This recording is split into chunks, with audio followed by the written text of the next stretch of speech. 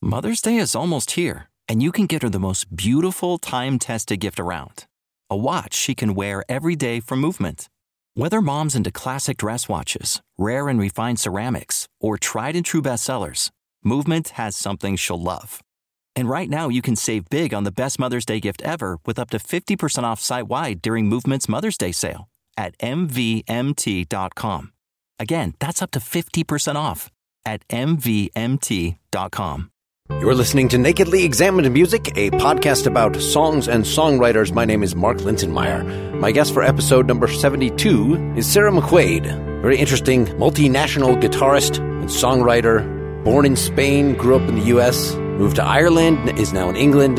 She's recorded 5 solo albums since 1997, some deeply drenched in folk music, both from the U.K. and the U.S., but her latest is all original material. 2018's If We Dig Any Deeper, It Could Get Dangerous. And you're listening right now to The Day of Wrath, That Day, from that album.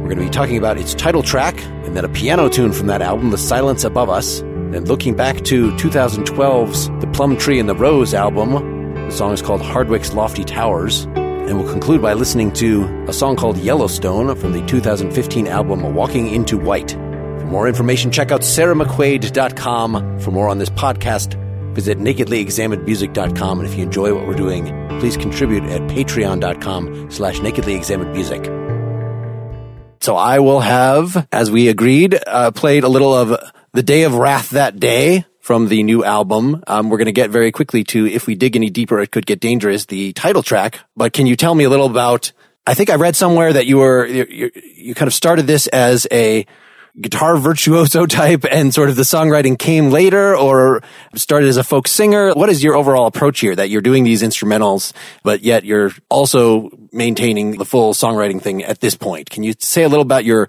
progression over your career here, just to orient folks? When I first started writing songs and writing tunes when I was a teenager, when I was like 14, 15, I was a big Joni Mitchell fan, but I was also a big fan of all the Windham Hill guitarists, people like Michael Hedges and Willie Ackerman and Alex DeGrassi and people like that. So I was always right alongside writing songs and trying to be Joni Mitchell. I was also always writing instrumentals and trying to be Michael Hedges. So the two kind of developed together while I was still in my teens. But then when I was 17, I went off to study in France for a year, and I kind of fell backwards into doing traditional Irish music, which is something I'd never intended. And it took me a long time then to get back onto the track of actually writing songs and writing guitar instrumentals. It's only really in the last couple of albums that I've found my feet again as a songwriter, partly because of the Mama album that I made with Zoe, this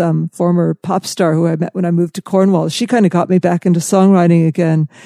Then I guess I just started getting a little bit more adventurous on the guitar and trying to do more interesting stuff instrumentally, especially once Michael Chapman loaned me the electric. I mean, that's where The Day of Wrath, That Day came from. That was just me playing with an electric guitar and a delay pedal and seeing what sounds I could make. All right, well, let's briefly introduce the title track. Give us the short story, and then we'll play it, and then we'll talk more in depth about it. Yeah, I mean, as you've probably heard me say before, like the way the title track happened was that my son was, as you know, little boys will typically do, was going off and digging a big hole in the back garden. And I didn't realize how big the hole was getting until I went out one day to look at it and realized that he was down, over his head underground and digging this massive hole. And I said to him, if we dig any deeper, it could get dangerous. And, sometimes I hear myself say things, and all these other sort of potential kind of metaphorical meanings surface. So as soon as I heard myself say that, I thought, all right, there's a song. I got to write a song with that title. And it also occurred to me right about the same time that it would be a nice title track for an album. So almost as soon as I'd written the song, actually before I'd even written the song, I was already thinking of it as being the title track for the album. And I guess I was kind of conscious of that when I was writing the song. So I was trying to get all these kind of themes in there about the apocalypse and about the environment and stuff like that.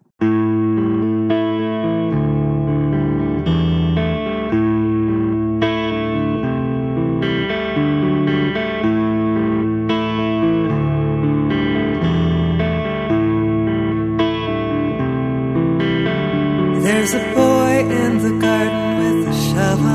spade.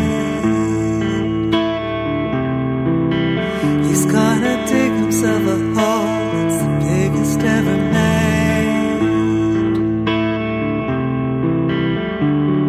Boy in the garden, shovel and spade, biggest hole ever made. I say, I know you're having fun, I don't wanna make a fuss, but if you dig any deeper, it could get dangerous.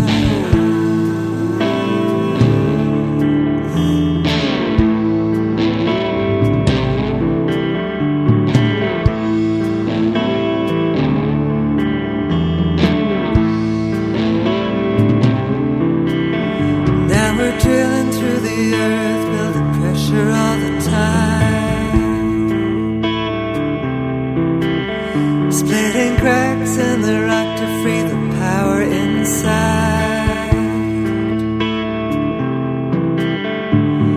Drilling through the earth, pressure all the time, cracks in the rock, power inside. Some things are better left buried down under the crust, and if we dig any deeper, it could get dangerous.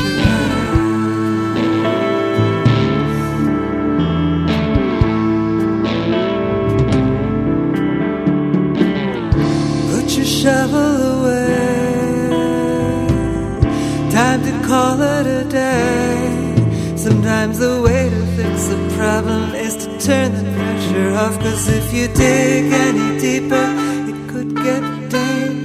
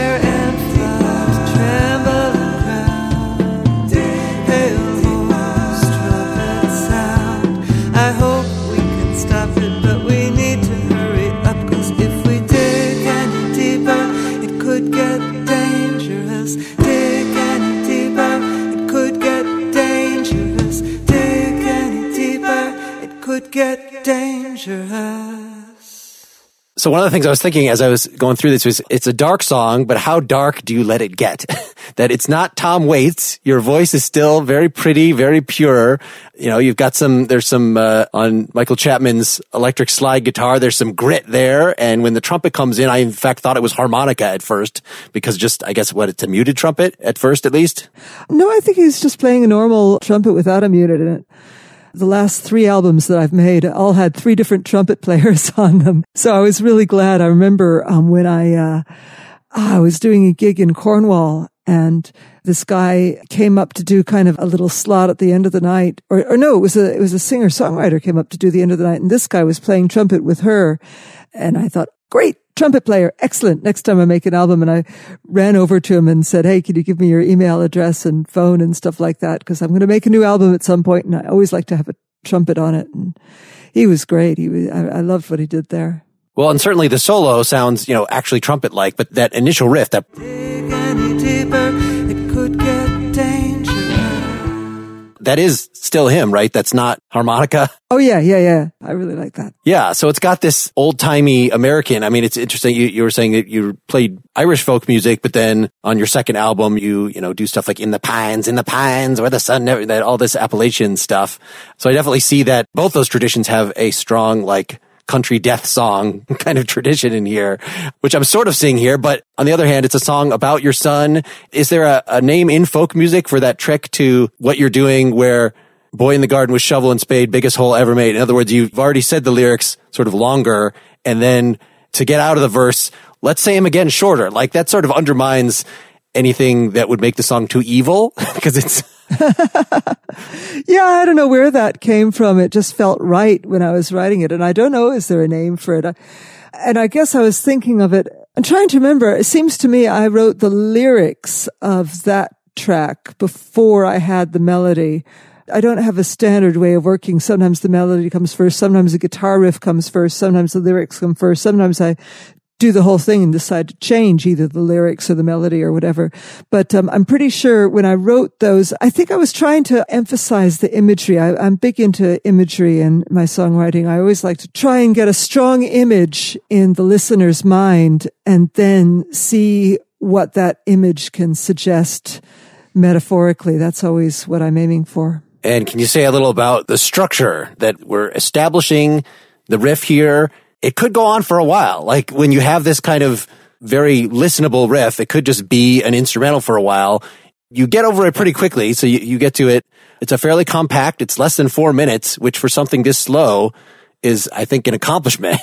The bridge itself is very concise, and it really is just a matter of stop for a second to put your shovel away, time to call it a day. Like, as you say, the music is doing what you're saying, more or less. We're kind of taking a little break, and then you get back into this thing, which then could go on for quite a long time, but it's pretty restrained that you've got trumpet at your disposal. You could have him fly off into some twisted dirge or something like that. But no, it seems to focus on the build in the drums. I don't know. Can you say a little about sort of the dynamics of the song and how you thought this through? Was a lot of this a matter of decisions made during the particular production, during the recording, or did you have this pretty much planned out? Well, one thing I definitely had planned out pretty early on in the songwriting process was that me being the trio of female backing singers, you know, and I remember when I figured out that I could possibly do that and do the dig, dig, dig thing.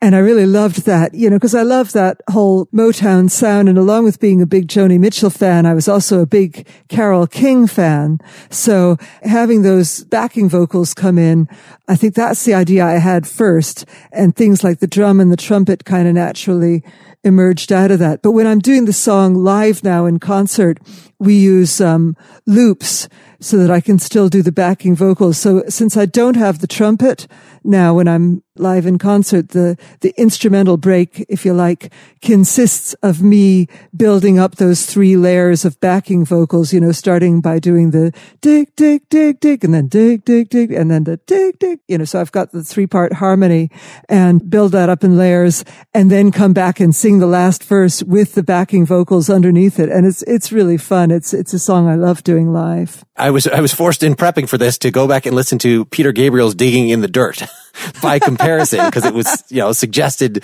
in an obvious way, but also just thinking about how dirty do you let this get, that it's still very kind of Baroque and restrained, whereas in the Peter Gabriel song, he also is trying to channel this Motown thing, but it's a little more, you know, just has more that Tom Waits grit to it, and then opens up into, you know, has a little more contrast opening up into the chorus, whereas this is very measured. Again, even the bridge, when it's making this gesture, is still, I don't know, there's something that the apocalypse has not yet come in this song.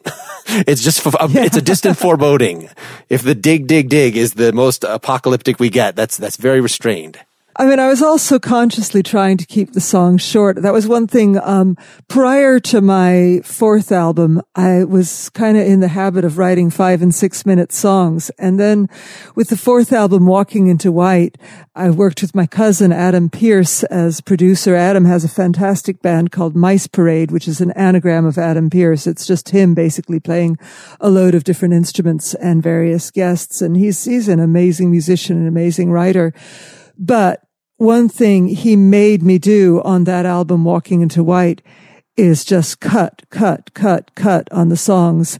He questioned every single line of every verse of every song, going, hey, hang on, why are you repeating that line? You've sung the line once, you don't need to repeat it. And why is that 3rd verse in there? You don't say anything in the 3rd verse that you haven't already said in the 2nd verse, so ditch it. And with the new album, I didn't have Adam there, but I had Adam's voice in my head throughout the songwriting process going, what would Adam say, about this song? Would Adam want me to have that line in there? If not, maybe I should ditch it. And I was really conscious of that, of trying to keep things concise and trying to have every word and every line serve a purpose. I think that's a really good thing to do. There's a phrase they have in writing, in kind of literary writing. They say, kill your darlings. Which is anytime you write something and you think, that was a good piece of writing, and you feel really smug and really proud of it, that's probably a sign that it shouldn't be in there, and you probably need to get rid of it, because it's probably in there just to serve your ego, and you shouldn't have anything in there to serve your ego. You should just be writing to communicate, and if it doesn't communicate, if it doesn't do its job, then it shouldn't be in there. I think that's a really good kind of maxim to operate by as a songwriter. So I guess I was interpreting the longer song as what instrumentalists especially often do in terms of entering a sort of Zen-like state. This intro riff in this song is engrossing enough, and I can imagine fun to play enough, that you could just bend over that thing and just live in it for 10 minutes, probably, without it feeling boring at all to you as the player. We kind of did that in the fade out to Break Me Down. I was lucky enough to have a fantastic bass player playing Rickenbacker electric bass, and I was lucky enough to have Michael Chapman there with his slide guitar. And so I've never, ever, ever on any of my albums before have had a fade out. I've always kind of been in the habit of just finishing songs and not having fade outs. But for that track, for Break Me Down, we decided to have a fade out, and we just told Samuel, the bass player, to kind of have fun with it and let loose. And Michael did the same, and it was really fun. And I was just there doing my repeated riff over and over and over again. I'm just doing that little climb down riff on Michael's electric. I was going to say on my electric guitar, on Michael's electric guitar, which I was playing.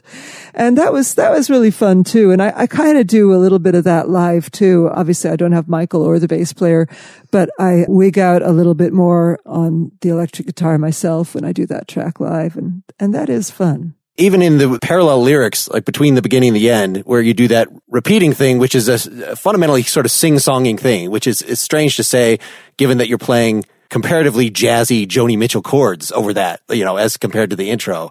But the fact that you're doing Boy in the Garden, Shovel and Spade, so again, this sounds kind of like a kid song, but Fire and Flood, Trembling Ground, Pale Horse, Trumpets, like that's parallel to the childlike lyrics at the beginning or something, that you're bringing up the Armageddon in an almost playful way.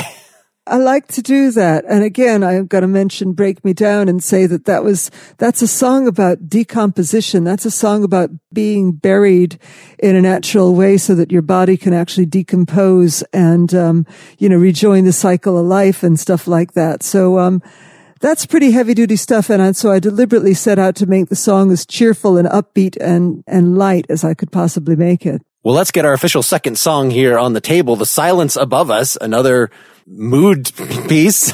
Is this the first piano tune? It's the only piano bass tune on this album, right? Yeah, it's the first time in my life I've ever played piano on an album. And, again, it's a new thing for me touring too. I've never played piano in public before. I've played piano all my life, nearly all my life. I started playing piano when I was 3 years old. So it was my first instrument. It came along before guitar.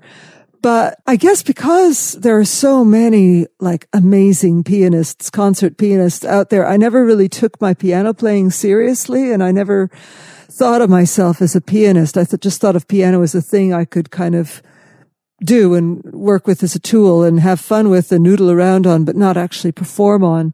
But Martin, my manager, who's also my touring sound engineer, he'd been saying to me for years, actually, it takes me a long time to get around to doing things, to taking advice, which I'm sure is frustrating for the people who are giving the advice. But anyway, he'd been saying for years, why don't you write something on the piano? And so I finally did, and that was The Silence Above Us. And I really liked the way it came out, and I really liked the way I felt playing it on stage. Somehow playing the piano and singing seems to bring out something a little bit different in my singing that wasn't there before. It's neither better nor worse. It's just different. It feels different, and it's quite nice to do something that feels so different. So I think I'm definitely going to write more on piano as well as guitar from here on out.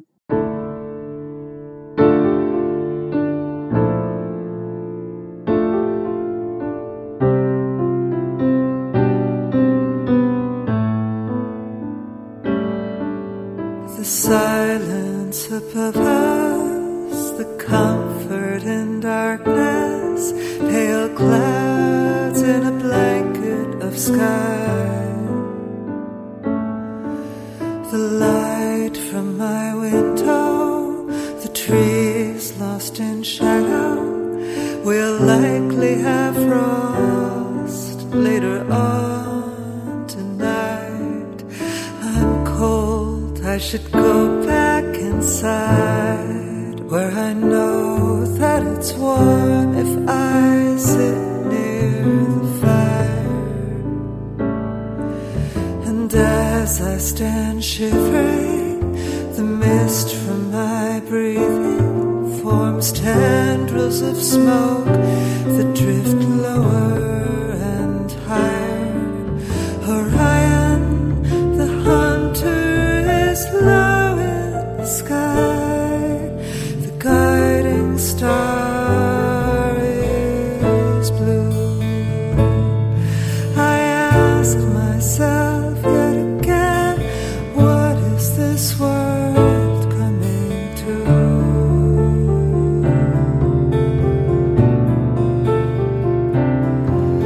The silence above us, the green earth beneath us, abounding with power and life. The bushes are rustling, the small birds are singing, hunkering down to be safe for the night. Orion, the hunter, is low in the sky. The guiding star is blue. I ask myself yet again, what is this world coming to?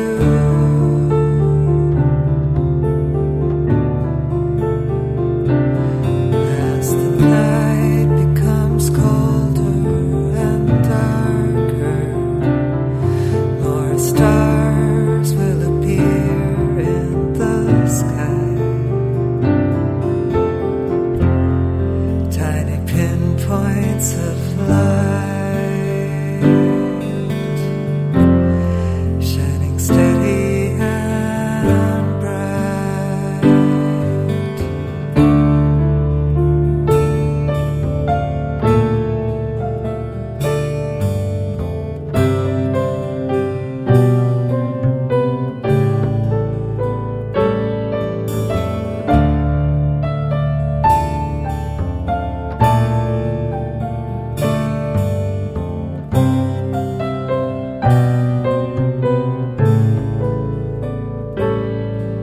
The silence above us, the comfort in darkness, pale clouds in a blanket of sky.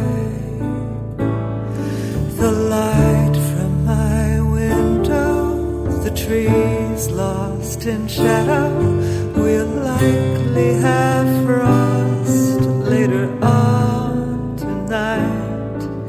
Orion, the hunter, is low in the sky.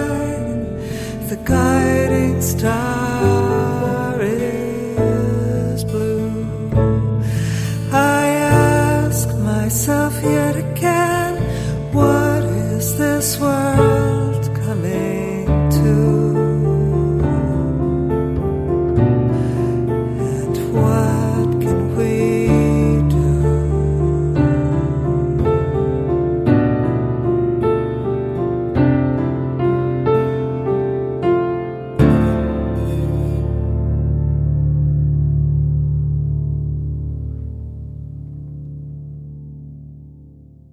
So here, again, another great instrumental intro. You know, it sounds full by itself, this riff, but yet you're able to sing without changing it at all. That it's not so busy that you have to then back off when the vocal comes in and just play the chords or play a stripped down version. Can you say a little about, maybe since this is a, well, not newer instrument for you, but newer as a recording instrument, how this kind of basic riff comes together? Is it, again, just kind of messing around and then eventually something arises? Well, funnily enough, I actually started that riff on guitar. I was messing around and noodling on the guitar and found that riff, and I really liked it. And then I'd had in the back of my mind the thing about maybe trying something on the piano. So when I wrote the riff on guitar and started trying to put the song together, I had the idea, actually, that might be even nicer on the piano. And in fact, on the album, I still play a little bit of guitar in the background. You can hear the guitar. It's just it's hardly in the mix at all, but it's just there adding a little element of kind of a bit of twang. But obviously I don't do that live, but it's still all there. It's really nice to be able to do. That song as well came out of something I heard myself say. And it's funny, it's nothing to do with the actual subject matter of the song at all. What it was we got a cat a little over a year ago, and we'd always had issues with scurryings in our attic, which I'm told a guy, who was it? It was a plumber actually, or an electrician. He said, if it sounds like rats, it's probably mice. If it sounds like dogs, it's probably rats. If it sounds like elephants, I forget what. But anyway, we'd had what sounded like rats in the attic for ages. And then once we got the cat, I suddenly noticed, and I said to my husband, I've suddenly noticed the silence above us.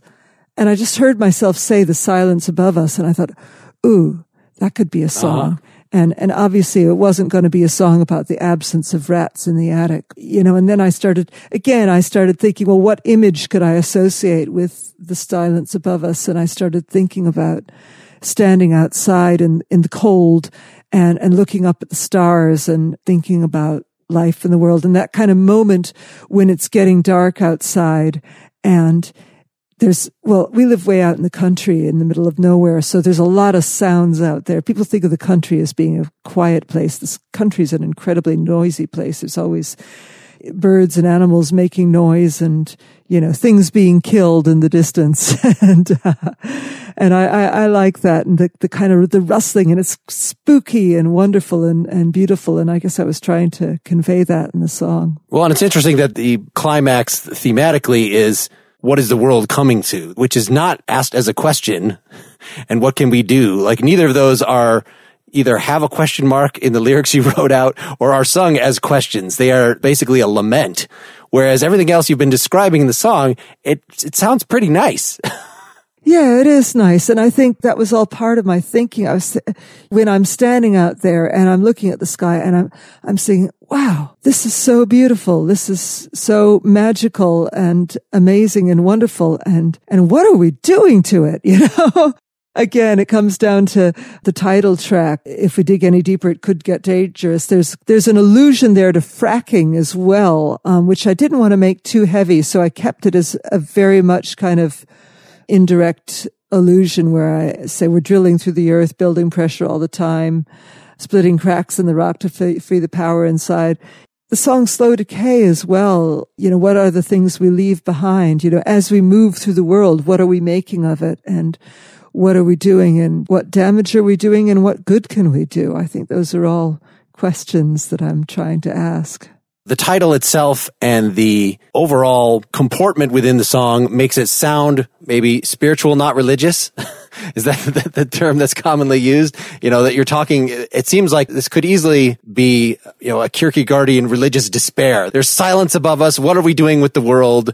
So you're playing with the themes of this sort of traditional religious stance without having to sign on to any of that. I mean, can you say a little about the sort of spirituality that's going on here, or is that even relevant? Well, I studied philosophy in college, and, religion's always been kind of part of my life. And so I was raised Unitarian, and then when I moved in Ireland, there was a lovely Unitarian church there that I used to go to.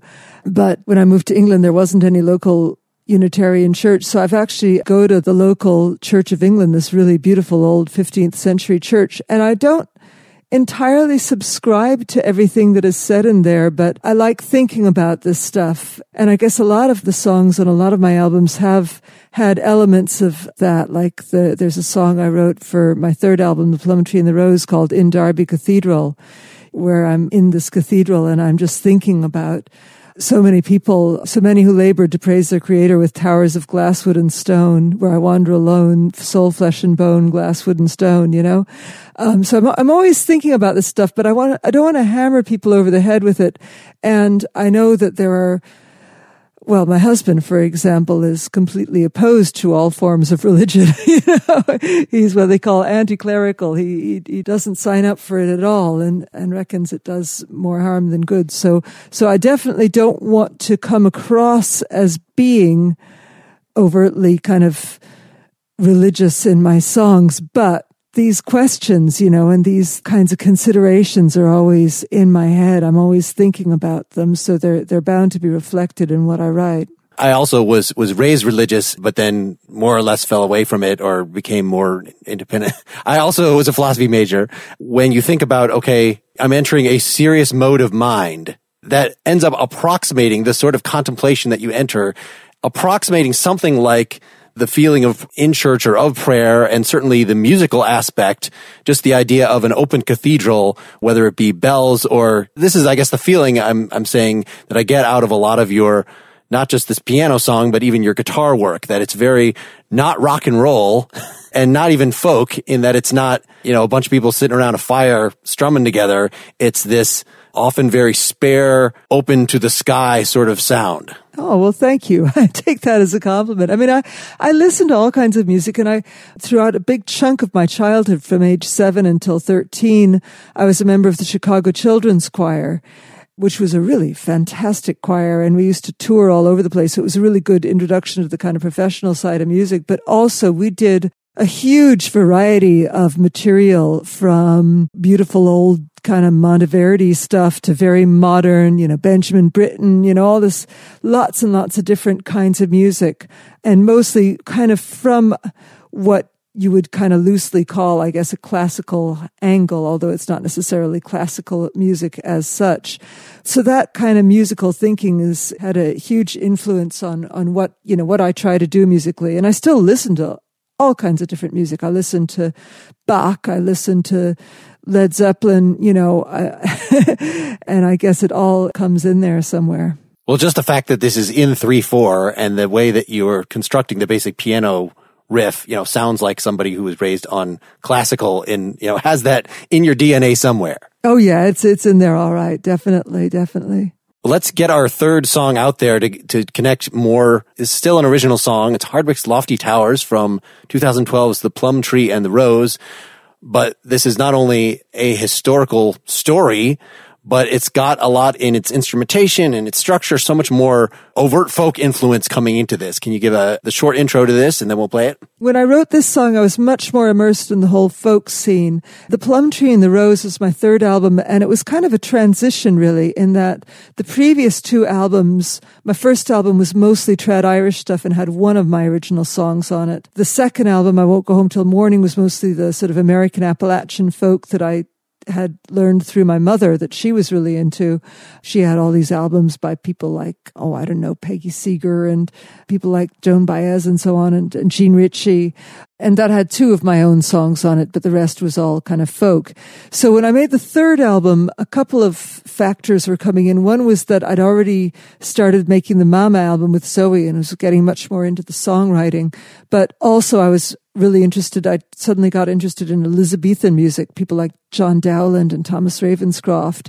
And I was visiting all these Elizabethan places. So there was kind of an Elizabethan theme to the album. The Kenilworth obviously is about an Elizabethan subject. And then Hardwick's Lofty Towers is about Bess of Hardwick, who was a contemporary of Queen Elizabeth I and a friend of hers, actually. And there's correspondence and stuff. So I'd visited Hardwick Hall and was fascinated by the place. And then I read a biography of this woman, Bess of Hardwick, who was fascinating on a lot of levels in that she was this very strong female figure in an era when there was another very strong female figure, Elizabeth I. And here's Bess of Hardwick, and she's out more in the kind of commercial world. She was a really astute businesswoman. And we've got this wonderful record of correspondence to show that she actually was the one kind of making these decisions and saying, well, you know, that particular department isn't doing so well. Let's franchise it out to somebody and see what they can do with it. And this is doing really well. So let's keep that in-house and keep trying to make it better. And she's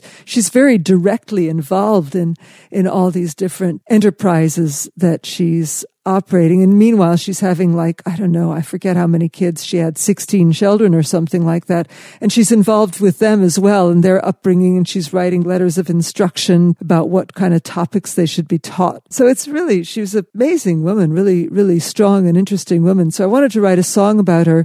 But because I'm writing about somebody who lived back in the 16th century, I wanted to give a kind of more folk medieval feel to it. Now, also, I was still more kind of immersed in the folk world then, so I wanted to write an original song that maybe sounded a little bit more like a folk song. And I'm speaking from her point of view, so I'm not going to go back and use absolutely 16th century language, but I'm going to say things in a slightly more old-fashioned way. The boy to whom I first was wed is the first line of the song. I mean, that's not a line I'd write now speaking like myself, but I wrote it trying to get into her head. With that song, I also got really excited about a rhyme scheme.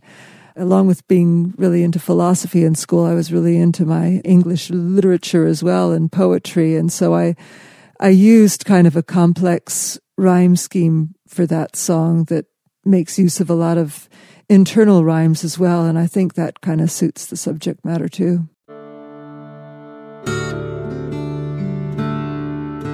The boy to whom I first was wed was dead within a year. I cried many an angry tear. In widow's weeds I pleaded for my tower. I wasn't thinking then of Hardwick's lofty towers, of Hardwick's lofty towers. Another match was found for me, and he was wise and kind, strong in body and in mind. He loved me well, with children I did flower. I was on my way to Hardwick's lofty towers, to Hardwick's lofty towers. A widow I became once more, before I'd reached my prime. Yet again cruel fate was kind. As sweet William's wife, my life's happiest hours were spent far away from Hardwick's lofty towers, from Hardwick's lofty towers. A dreadful thing then came to pass. A lassie was struck down, and though another match I found, the joy I gained did wane and turn sour. I consoled myself with Hardwick's lofty towers, with Hardwick's lofty towers.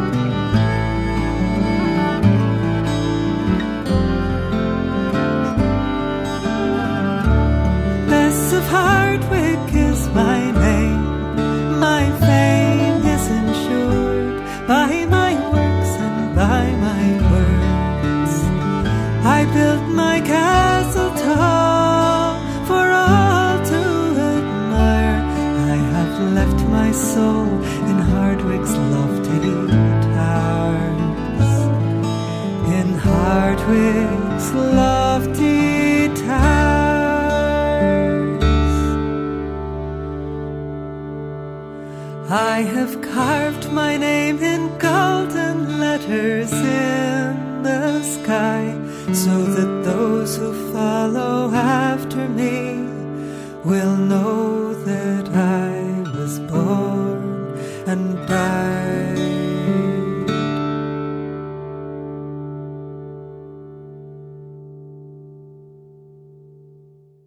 So this is a little more of a full band performance than the one we just played, than The Silence Above Us. Can you say a little about how hands-off or hands-on you are about the other instrumentalists? Like, this seems pretty tightly arranged, right? You've got 2 guitars here, 2 fiddles, but they're just droning for a while, and then, it's all very carefully choreographed. Again, is this kind of just decisions that are made during the recording process, or is this part of the way that you run a band? Or do you ever run a band outside of the recording process? No, I tend to work with producers, and I tend to let the producers make most of the decisions as regards how the instrumentation is going to work. So it would have been Jerry O'Byrne produced that album, and it would have been his decision to bring in Maura and have her do, I think she's playing fiddle and viola on that track, if memory serves. I don't have the album in front of me, but I seem to recall that that's what she did. Maura Brannock, wonderful fiddle player from Ireland.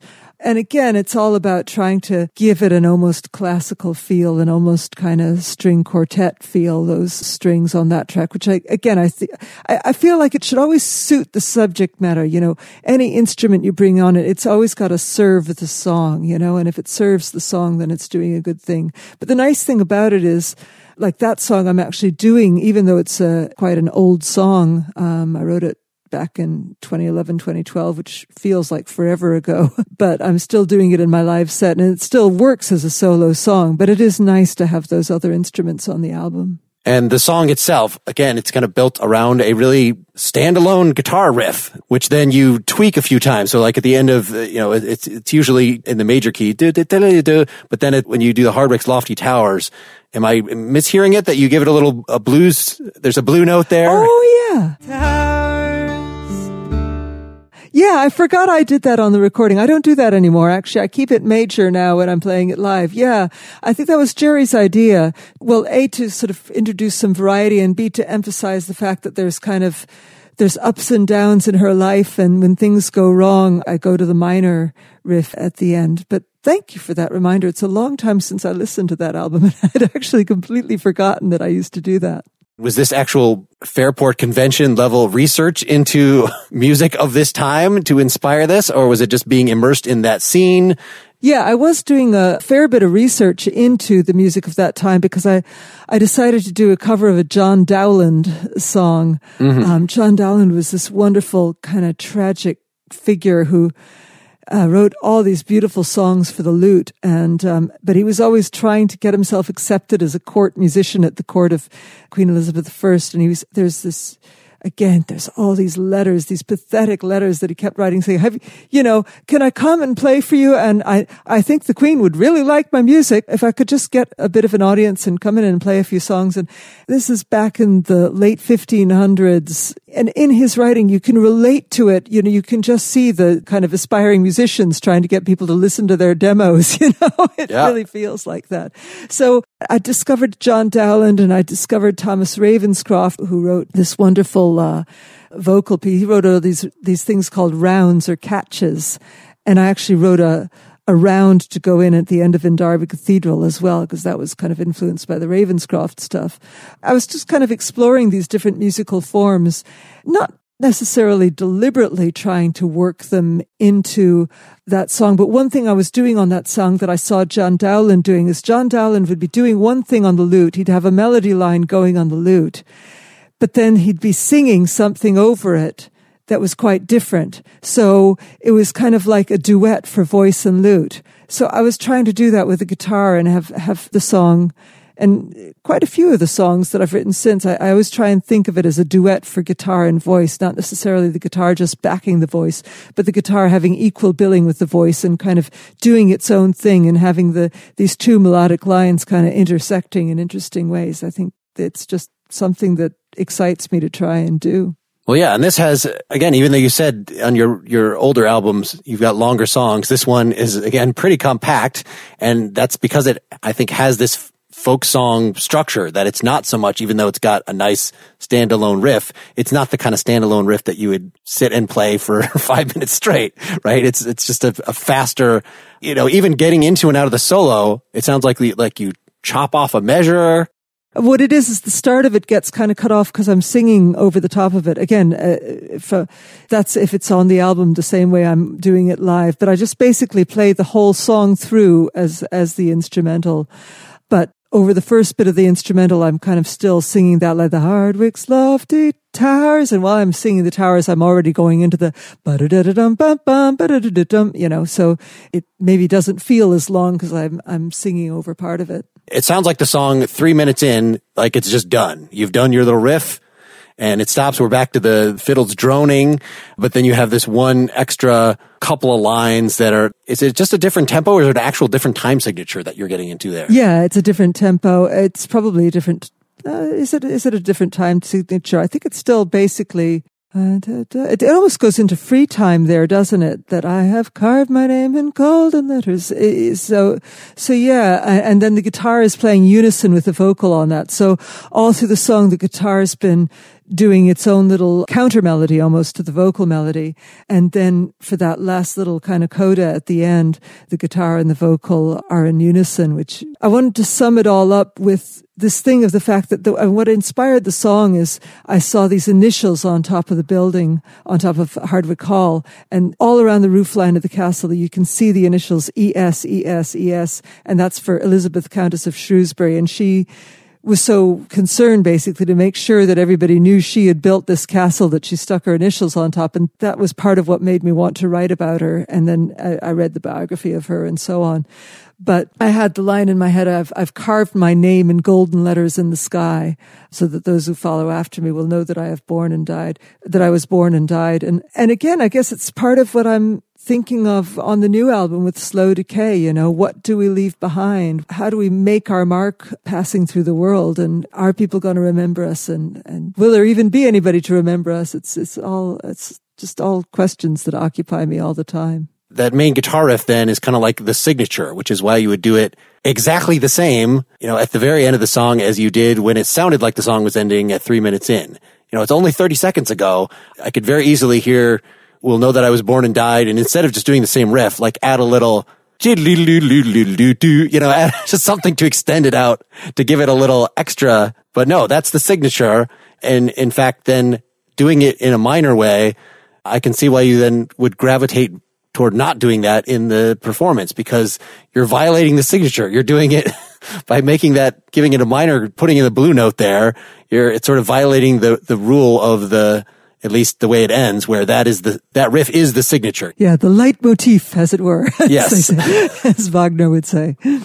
Well, let's just introduce our last song here. So from Walking into White 2015, Yellowstone, quite a different approach. You're not even playing guitar on this. Yeah, I do play it live now. I had to actually learn the guitar part. What happened with that song was that I'd written a guitar part for the song. I wrote the song with a guitar part, but it was very heavy. And Adam, my cousin, had the idea of bringing in this wonderful classical guitarist, Dan Lapel, and have him do this almost kind of South American kind of bossa nova kind of thing. It's like that Gilberto Getz thing, the Girl from Ipanema kind of style, Dan put his guitar on initially kind of as an overdub, and then Adam, being Adam, listening over, said, "You know what? We don't need Sarah's guitar on this. Let's ditch Sarah's guitar and just have Dan on there." You have to leave your ego at the door when you're very directly killed your darling there. Yeah, exactly. Kill your darlings. So I killed that darling. We ditched my guitar. But then, of course, I wanted to be able to perform the song live. So I actually had to sit with the CD after the album was recorded and learn the guitar part that Dan is playing on that album, and which you can go on YouTube if you like. And there's a video of my playing Yellowstone live at a venue in London. I can't reproduce note for note what Dan is doing on that, but I've got that kind of South American jazz thing going on, and it's really nice. So I'm very glad that Adam did what he did and got Dan in for that. The funny thing was I'd recorded the vocals, and once we got rid of my guitar, and once Dan had done his kind of jazzy, very kind of delicate, kind of up-tempo guitar part, I had to go back in and re-record the vocal and give the song an entirely different feeling, because my original vocal had been quite heavy, but I had to go back and do it again and just revisit the entire song. And I'm really glad I did. And it's a case of how a song can, in the recording process, just be completely transformed. All right, here's Yellowstone. Thank you so much, Sarah, for doing this. Thank you so much, Mark. It's been really nice talking to you.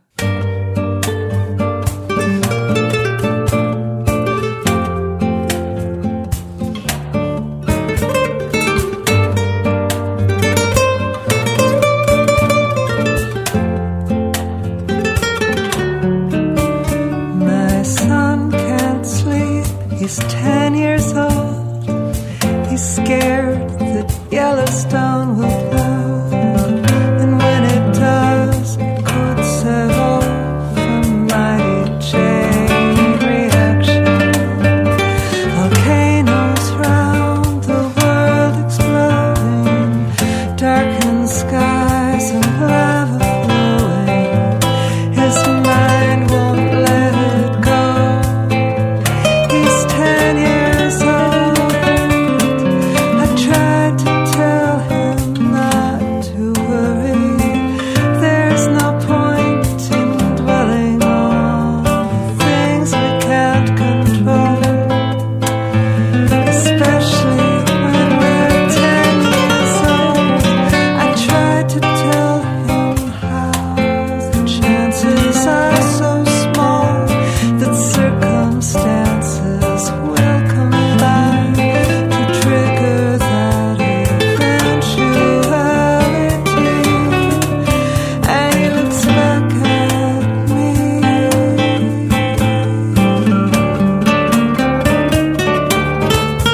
He says, I know all that, but even so, my mind won't let it go.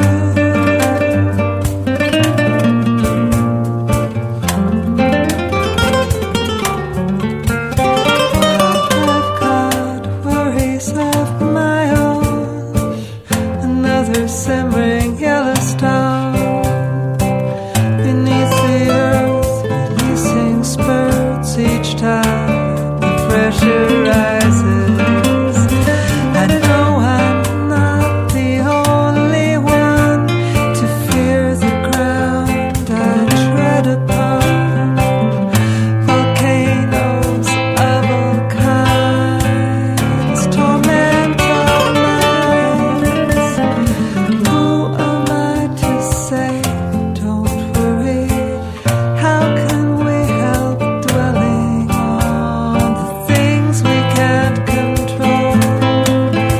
Even if we're more than 10 years old, the sea of molten rock below us haunts our dreams and undermines us, causing us to falter as we struggle on our way, just trying to live each day.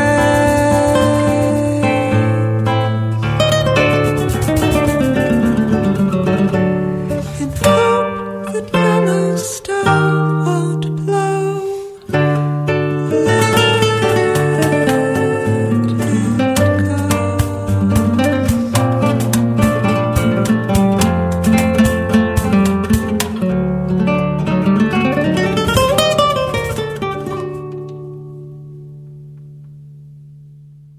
Thanks so much to Sarah.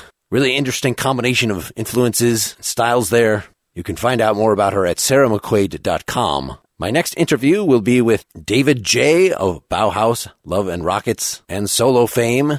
That is a very good one. Go subscribe if you have not already at nakedlyexaminedmusic.com. I could really use your help publicizing this podcast. You can follow us on Facebook and share the posts there with your friends. Go to the iTunes store or wherever you listen to this podcast. Leave a nice rating or review. Feel free to contact me at mark@nakedlyexaminedmusic.com if you've got comments or guest suggestions. And if you like this, I could really use your direct support at patreon.com/nakedlyexaminedmusic. Until next time, keep on musicking. This is Mark Lintonmeyer signing off.